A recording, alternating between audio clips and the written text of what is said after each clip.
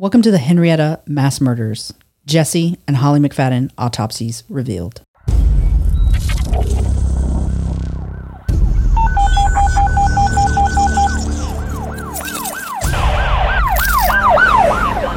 Year-old male, 211 Silver Hollow Road, between Lane Road and Crosspatch Road.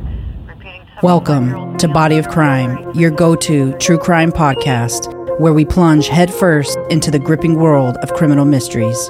Join your hosts, Jose Medina, Crystal Garcia, and Alicia Anaya, as we deliver the full stories, immersing you in the heart of each case. With spine-chilling cases, in-depth analysis, captivating interviews, and a comprehensive examination of the evidence, embark on a thrilling journey with us as we explore bone-chilling cases from around the globe. Whether you're a seasoned true crime enthusiast or a fresh face in the genre, we guarantee to keep you on the edge of your seat. So put on your detective hat, grab your notepad, and get ready to dive into the thrilling world of Body of Crime.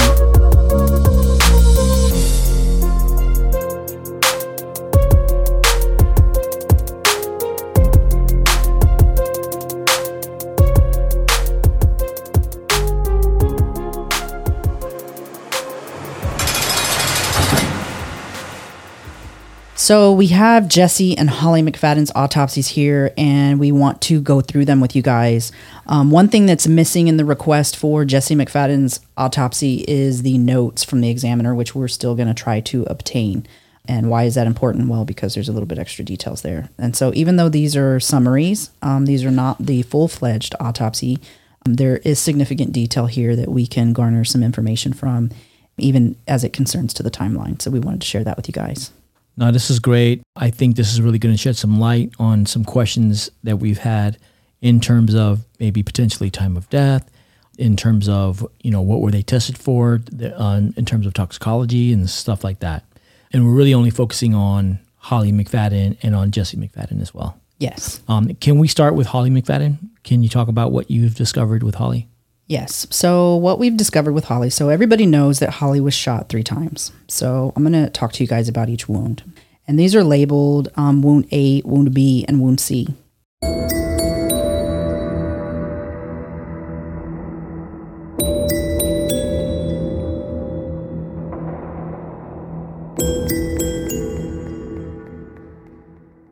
Wound A would be fairly close to the hairline, given the measurements, at the top of the head and between the center line and left side of the head. So if you're looking at the left side of somebody's forehead, it's going to be in between the center line of the forehead, closer to the left side. There is what's called stippling on the head that indicates that the muzzle was within 2 feet of the head when fired.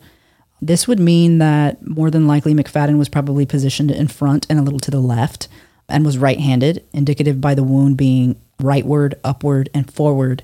And then there's an exit wound not far away, a little bit closer to the top of the head, a little bit higher than the entry wound. So that means that the bullet entered and exited. Then there's wound B, which is a contact wound. And the reason that we know that this is a contact wound is because what shows that the muzzle has been pressed tightly against the head is when soot is found within a wound. And there was soot found within the wound and around the wound with no stippling. Typically, stippling is found outside when there's no contact. The fact that there was soot inside the wound indicates that there was a tight seal. So this would have been held right up against the head. And this was, again, on the left side, but just a little bit further over from the one that we just spoke of before. And this is indicated by the fact that of how the trajectory of this one was, which was that it was forward and upward. And so it just indicates that based on its position, that maybe he would have been positioned in front and a little bit more centered. So he might have moved a little bit, or she might have turned a little bit. So then the last wound we're going to talk about, we're going to call it wound C, was fired with a muzzle greater than 2 feet away, more than likely as there's no stippling or soot identified. This wound is located on the right side of the head and higher than the others. McFadden would be positioned standing and on Holly's right side with the muzzle more than 2 feet away when fired, or shot her when she was on the ground, which makes more sense based on the trajectory. So we're going to talk about that for just a second. So my theory is this. So going through those 3 wounds, I believe that the contact wound would be bullet number 1. And I believe that because when you're obviously wanting to shoot and kill somebody and you're shooting them in the head, it's going to be close range. More than likely, it's going to be close range. For there to be a wound that's up against the head, it's not typical that a second or third or fourth wound would be close contact. I would guess that were the first, and then I would guess that the second is the other wound to the head that's not far from it, but has a little bit of distance. And I believe that would be from possibly after the first shot where he had the contact where she moved, and as she was falling, he fired again and hit her again. That would explain why the wounds were a little bit closer together, and it would also explain the position in which she fell. It also explains the exit wound. So, for example, for the first gunshot of B that was pressed against her temple or around the temple area, that bullet was found in the occipital portion of the skull, which means there's no exit wound for B. Right. I do want to say that it was an upward wound, indicating that someone's holding a gun with the right hand, aiming a little bit upwards. Right. That was for wound B. That bullet, which we believe is wound 1. Yeah, which is we believe to be wound 1, which did not have an exit wound. Wound A, which we believe to be the second wound, is more in the front of her head as opposed to the side, as if the first gunshot wound spun the head, so the second wound would have went upwards into the forehead, right, and out through the back of the top of the head almost. Right. Okay, that would have been the second wound. And so the reason that we believe that the last wound was fired with Holly on the ground is because of the trajectory. So, it makes sense based on the distance. So it was further than 2 feet away. And it was also fired backwards. And at the angle that it was fired, it's consistent with how she was laying. Well, that wound would have went in kind of above the ear on the right-hand side, which means the original wound would have been facing away from the shooter, down towards the ground, with the right side of the body exposed, and that wound would have came in above the ear and went out through a very top portion of her head, right, which would indicate that she would have been laying on the ground and the wound would have came from above, right, downward. If I had to guess, wound B was first. So that's the wound where we say that there's evidence that the muzzle was against the head. Then A, then C. I believe that wounds B and A occurred standing up, and wound C occurred when Holly was on the ground. The abrasions noted are consistent with being moved via dragging close to the time of death. One reason that Holly could have been shot multiple times beyond this being the first time that maybe McFadden had killed someone in this way is that Holly was choking on her own blood, as indicated by the details of her lungs, where it says that there's presence of hemoaspiration, and that means that basically that there's blood that she's choking on.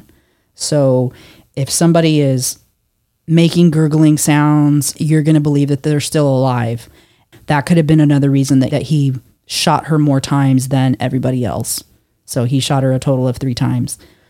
Well, I also think that it's important to note that all the gunshots are extremely high on her head with high exits on the top of the skull. So it's very likely that one gunshot didn't actually kill her. That's actually true. In order for you to be aspirating on blood, you still have to be living.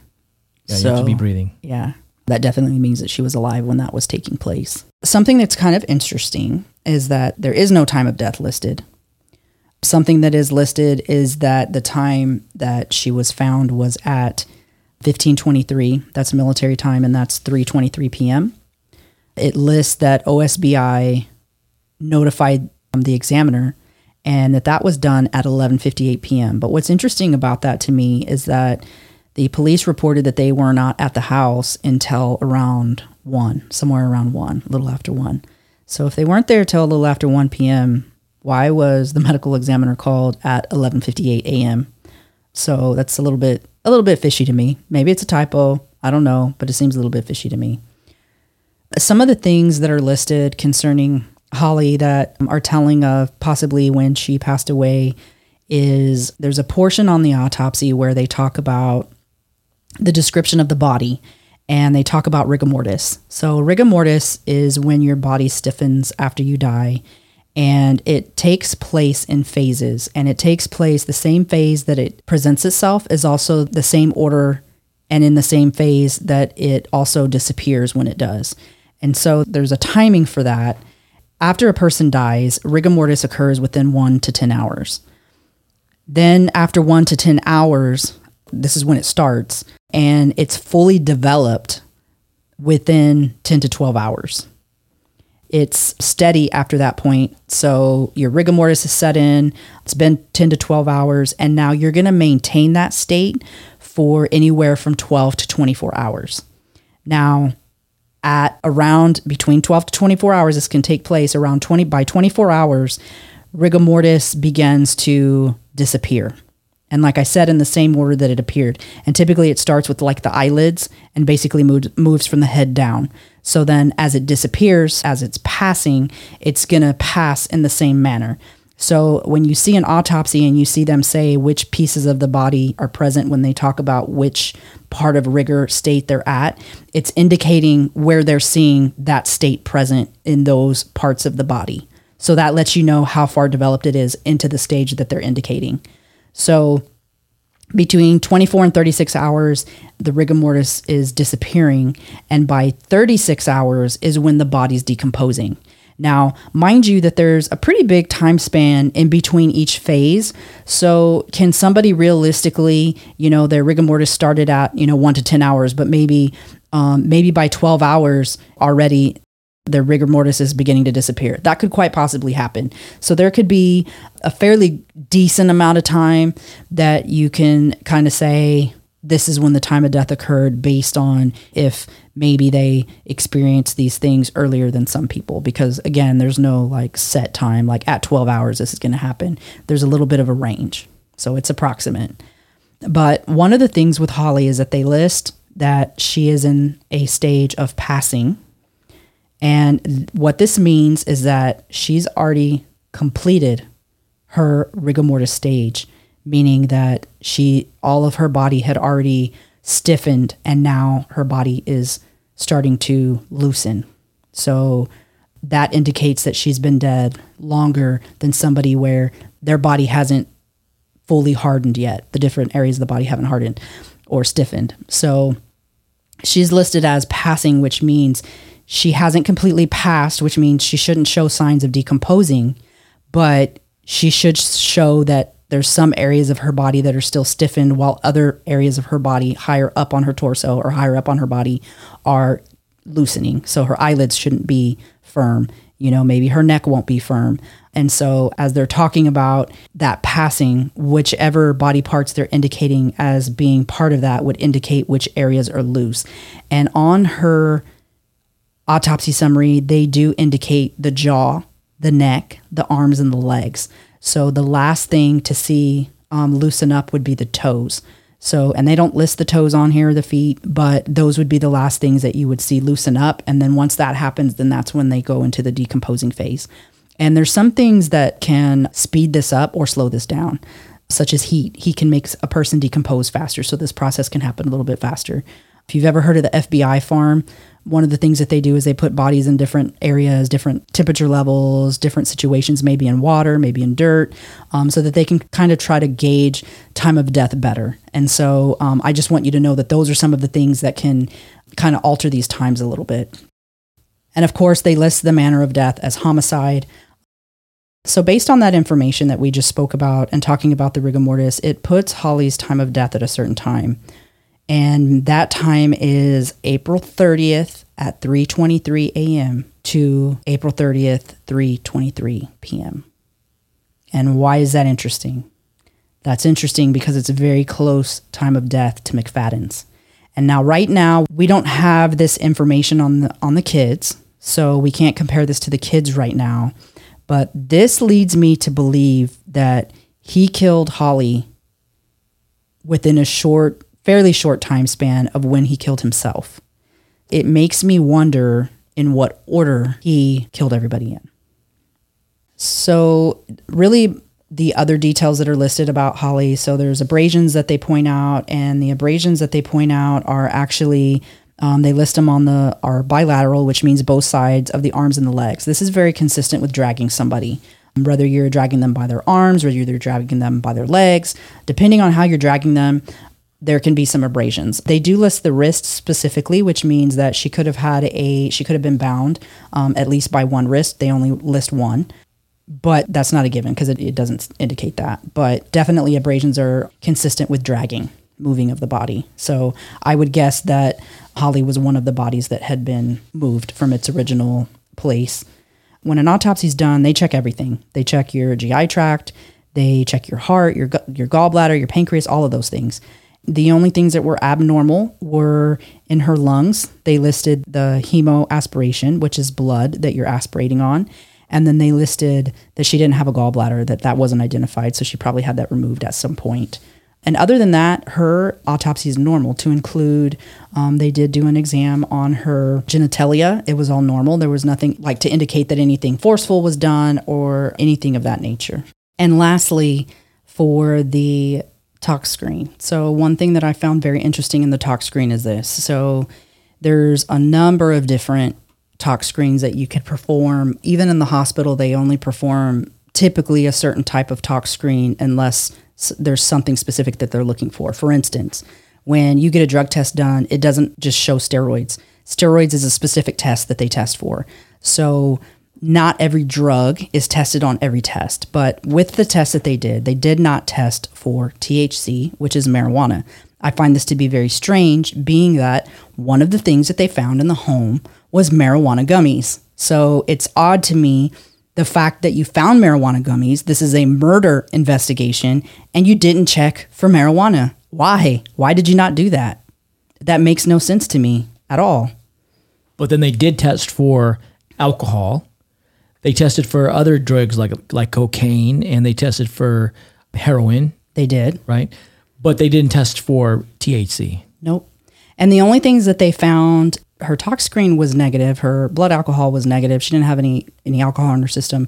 The only thing that was positive for her was phentermine and citalopram. And phentermine is a drug that's generally given for weight loss.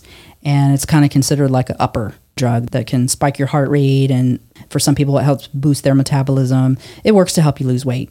And then the other drug, citalopram, or Celexa is the other name for it. It's commonly used for depression or for eating disorders such as bulimia. So if you're bulimic, it's a drug that you can be taken. So I don't know her medical history. Obviously, her medical history isn't part of this, but her medical history would probably indicate that she either was depressed or had an eating disorder. And the fact that she's taking phentermine for weight loss would tell me that more than likely it was for depression and not an eating disorder. Yeah. Because I don't think that those two would be prescribed together. They shouldn't be. Makes sense. Yeah.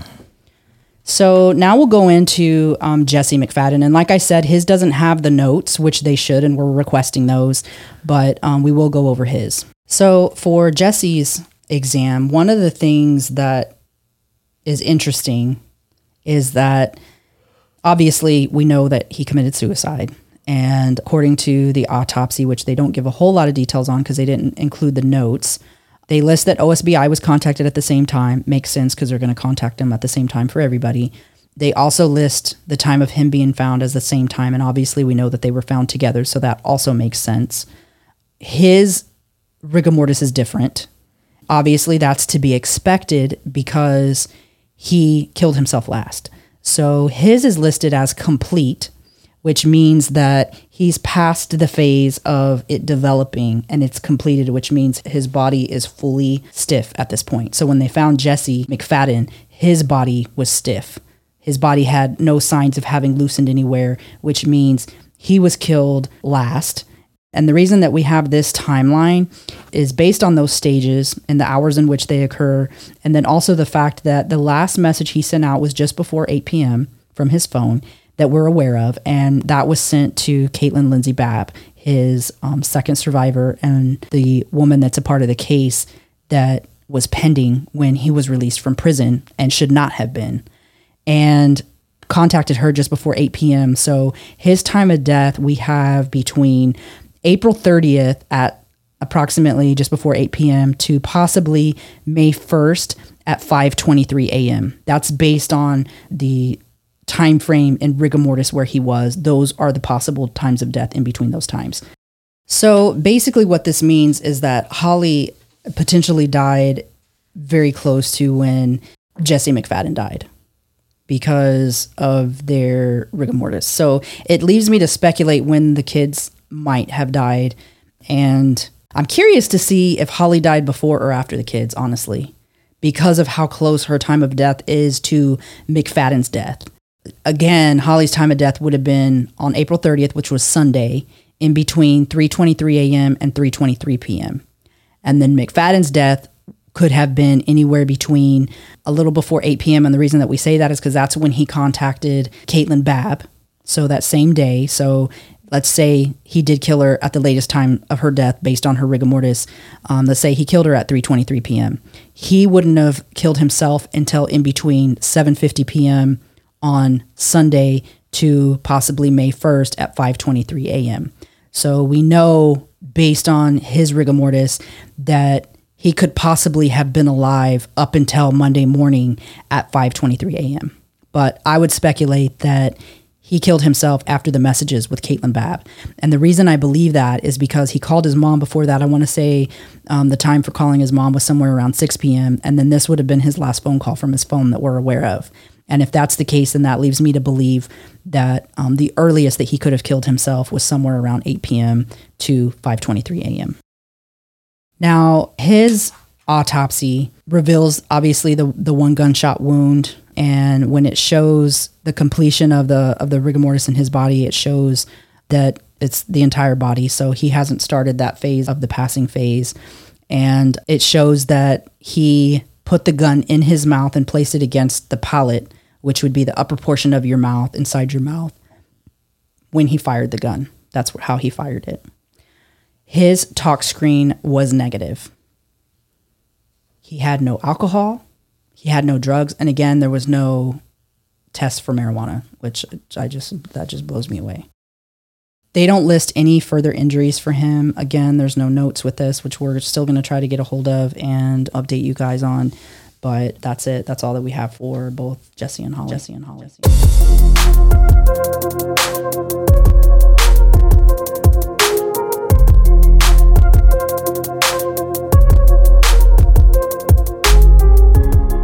And that's a wrap on today's investigation, fellow detectives.